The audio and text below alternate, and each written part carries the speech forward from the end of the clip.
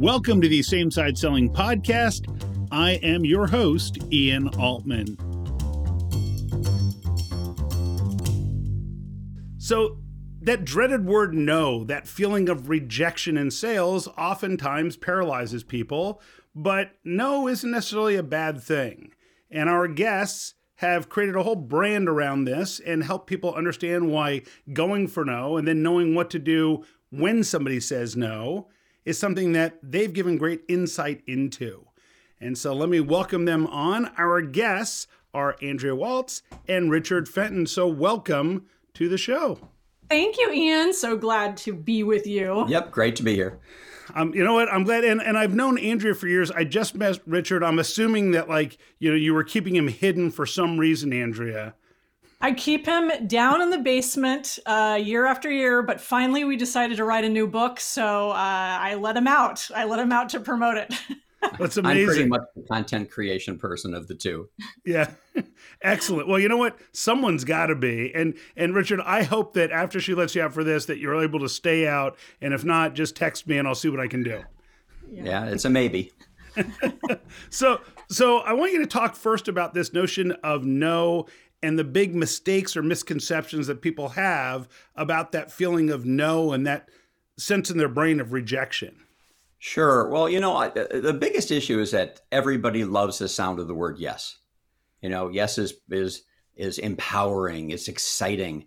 Yes is where the money, lies. You don't make money unless people say yes. And then you have no. And of course, no is negative for most people. It's deflating. And that's the biggest mistake. The biggest mistake is that people think that yes is positive and no is negative. And they think they're opposites, right? Because yes is positive, well, then no has to be negative. And the reality is they're just opposite sides of the same coin. You cannot have the quantity of yeses you want to appear in your life without also increasing the number of no's you hear. To the degree that you try to restrict the number of no's you hear, you automatically restrict the number of yeses you're going to get. And so that's the biggest mistake that people make is they think they have to choose between yes and no. Should I go for yes or should I go for no? It's yes and no. It's a package deal.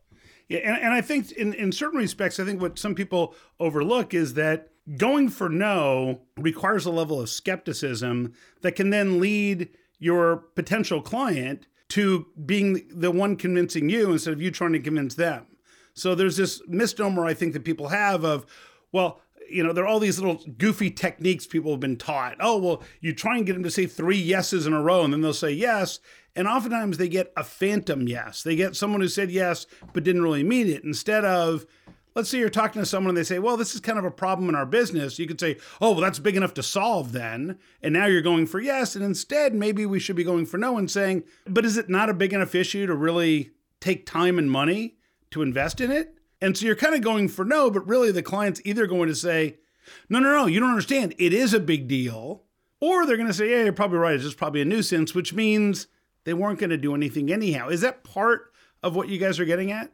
Yeah, it definitely is. And it definitely is a part in when they say no, because one of the strategies that we talk about is not only to accept the no and be willing to hear it early in the process, because when you hear it early in the process, that's when, first of all, you don't waste a lot of time down the road. I mean, all customers and prospects know that they can say no at any time, but we've created a situation where they feel like they can't.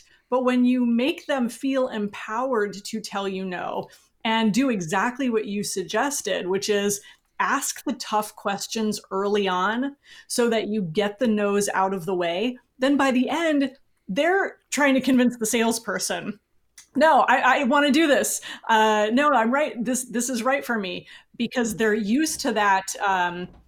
Customers are used to having to protect themselves, and they're used to always having the salesperson go for yes and manipulate or find ways to ask questions in such a way that the customer says yes to questions that you have to say yes to. It's kind of like, are you interested in saving money, protecting your family? I mean, who doesn't answer yes to those questions, right?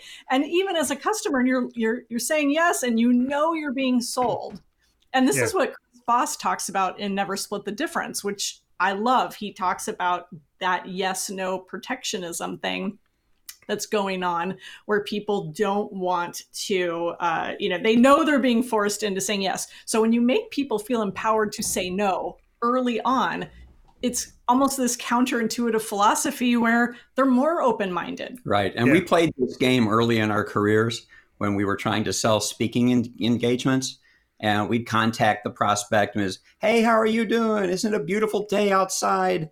Your business going well. We get a minute in, and we haven't asked any of the questions, which we refer to now as disqualifying questions. This whole idea, we got to qualify the prospect. Actually, we learned that disqualifying the prospect was just as important. And so we discovered in our business 3 questions. Do you have conferences? If the answer is no, well, we're done. We're trying to get them to hire us to speak at the conference. Do you bring in speakers from the outside?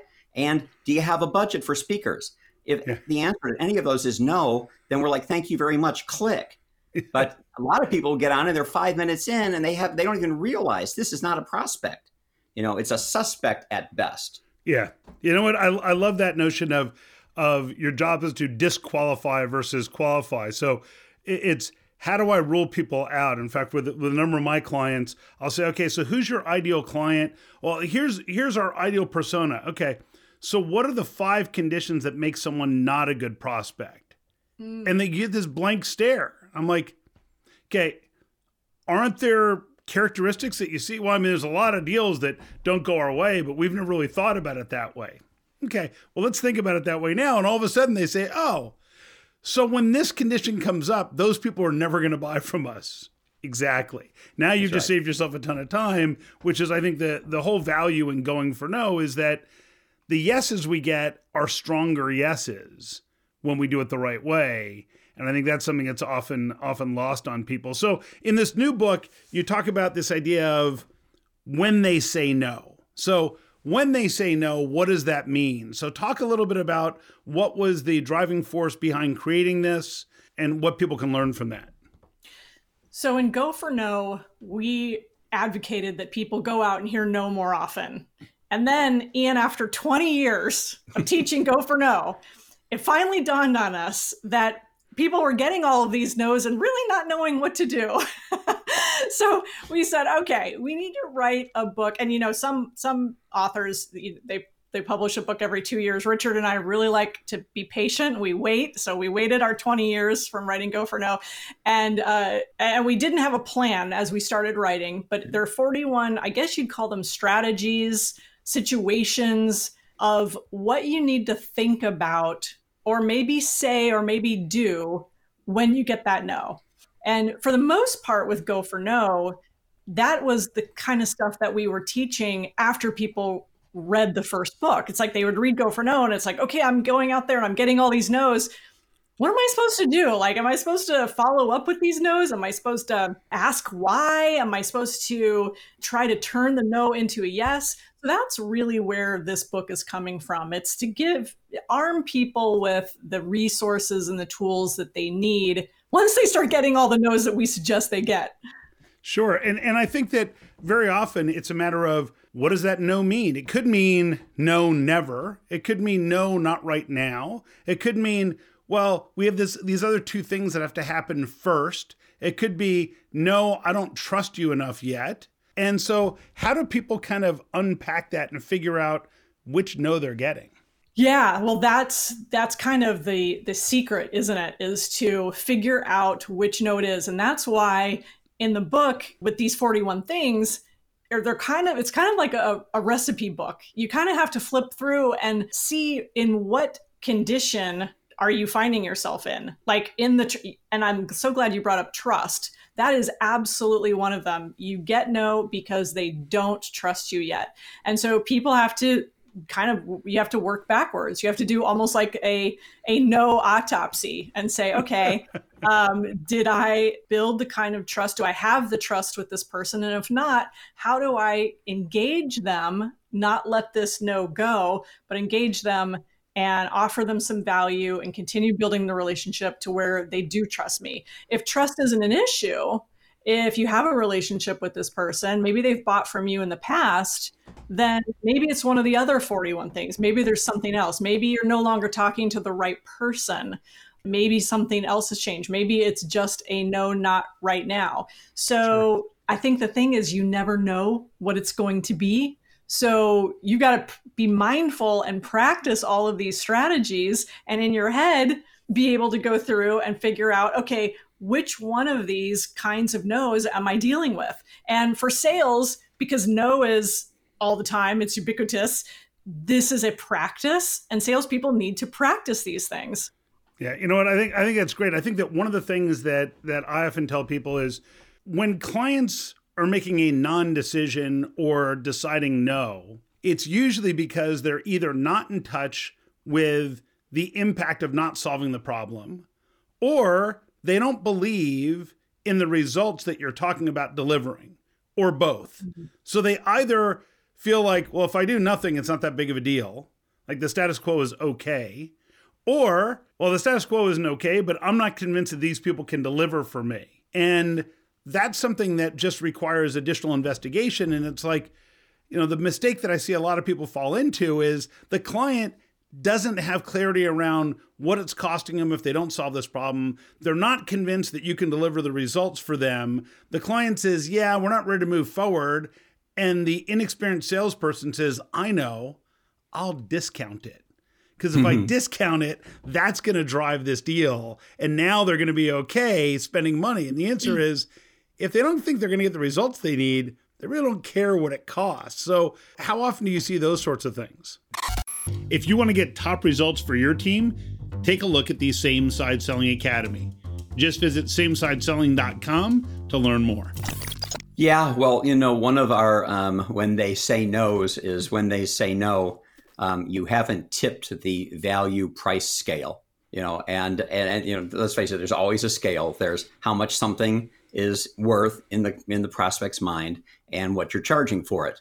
And if ever there is a situation where a prospect thinks something is worth more than what's being charged, they virtually always say yes. I mean, unless they don't have the power to, you know, sure, but they'll say yes. But if they say no, that means it's the opposite. And you're exactly right. The tendency for people is to say, oh, geez, they think my price is too heavy. You know, what am I going to do? Well, I'm going to lighten the price. Well, you don't lighten the price, increase the value, tip the value side of the scale. I think everybody suffers from that to some degree, but it's lazy selling. It's scared selling. You always want to increase the value first if you can. Yeah. Yeah, I often ask my audiences, I say, okay, well, let's say you had two different vendors. One vendor says, well, who needs to sign off on this? Who do we need to get in the contract and those sorts of things? The other vendor says, well, what would make us successful? What are we going to measure together to know whether or not this is successful or that's successful? And what might prevent you from achieving results even if we do everything we said we would? And the whole idea is that now you've got one vendor focused on the sale, one vendor focused on results. And I'll ask people, so who would you rather deal with? Oh, we always want vendor B who's focused on results. Great. How much more would you be willing to pay for them? And I get this response of, well, it depends. Okay, but if you had to throw a number, and people will say, I don't know, 15 to 20%, which in and of itself shows that if we just focus on results in a conversation, people are willing to pay more. And then I ask this question, which is, how much less would you have to pay for it to be a good deal, but you don't get the results that you need? No. And then people sit there and go, well, really doesn't matter at that point. It doesn't matter what we would pay, like, because if we don't get the results, it doesn't matter. And I think that the spirit of going for no is, look, convince me that this is worth solving.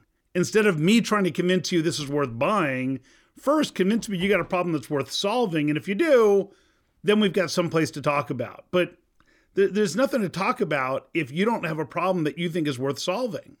And I don't know how much you find people run into that. That's so true. I think the other piece to this, Ian, is the psychological piece. So yes, that is definitely an issue. And that brings up the psychology of desperation. And a lot of times when people are not building their pipeline, when they don't have a full pipeline, when they're not working it and they've got very few qualified prospects to go after, then what they do is they do start with all of the strategies. And so they do start with just discounting and bartering and begging for business. And those are all huge red flags, because then we'll get those customers for a short period of time, and then you'll end up commoditizing yourself, and then they'll end up leaving you when they see a good value somewhere else. Yeah, as I often say, that the client who buys from you today because you're 5% less than somebody else, they're going to leave you 6 months later because someone else is 5% less than you. The client who comes with you because they say they can uniquely solve my problem better than anybody else, someone else comes in and says, I can save you 10%. They're like, I don't care if you save me 30%. You know, I get that often in my business. Someone says, well, gee, you know, I've seen these testimonials on Ian Altman's site, and we do this same kind of stuff and we charge half as much. And my clients just laughed. Like, okay, you realize that what you saw in the testimonial is that we grew from 17 million to over 100 million in 3 years. You think we're worried about saving X thousands of dollars? Like, that's not our motivation. But It's funny because people in sales sometimes think it's about price. And the reality is that when our customers are confident in what a problem is costing them, and they're confident that you can deliver the best outcome, they actually don't care so much about price. In fact, their greatest uncertainty is whether or not somebody can deliver and they can achieve those results. So what are some of the other things that people should be looking at when somebody says no? What could it mean that maybe they're not thinking about? Because I want to make sure that people get out of this, look, here's what no could mean. So when they say no, here are 2 or 3 things to look for. I realize you've got 40 some odd ones in the book, but what are the ones that really stand out?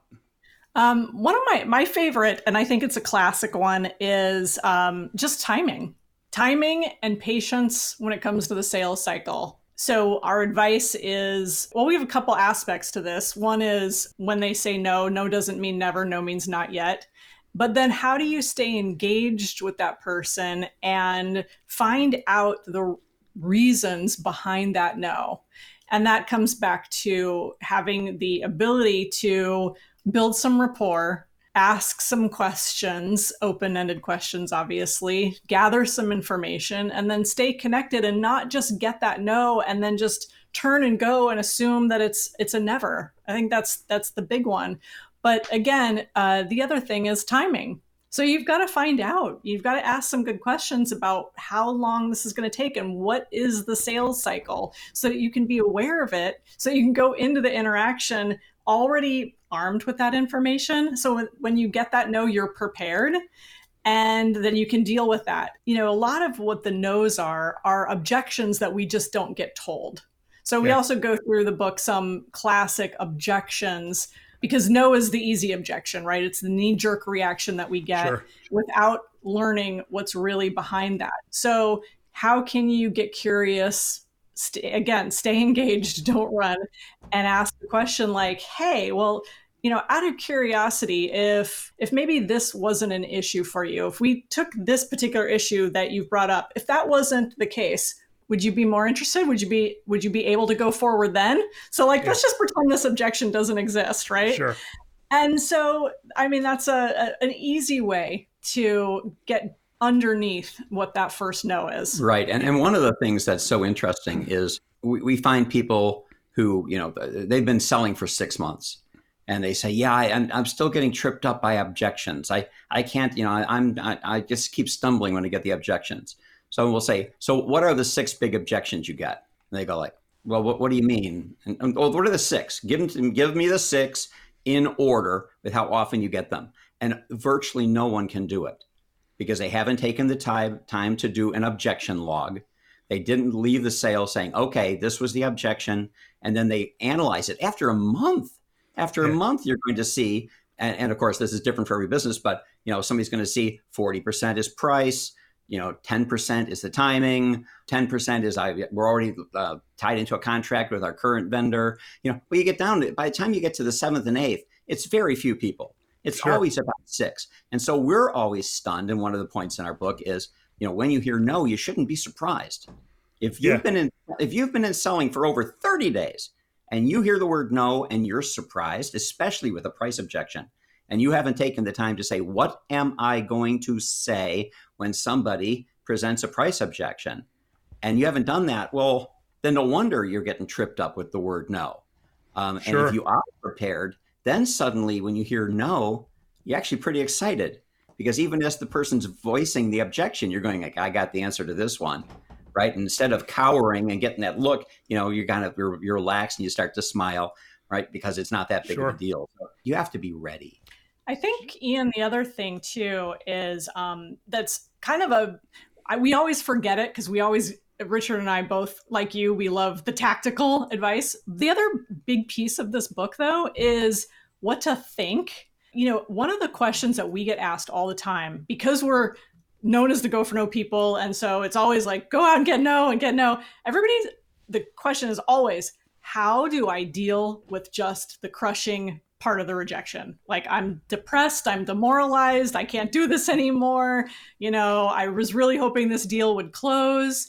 So one of my favorite ones that we talk about in the book is just, and this sounds kind of simple on the surface, but the advice is change your state. And so when people are, especially for those salespeople who are, quote, dialing for dollars, or, their appointment setting or whatever, and they get a lot of rejection, it's what can you do to change your emotional reaction and change your state of mind when you're getting those reactions? That's a big part of going for no, and dealing with no in general is just being able to detach and being able to have that kind of peace of mind.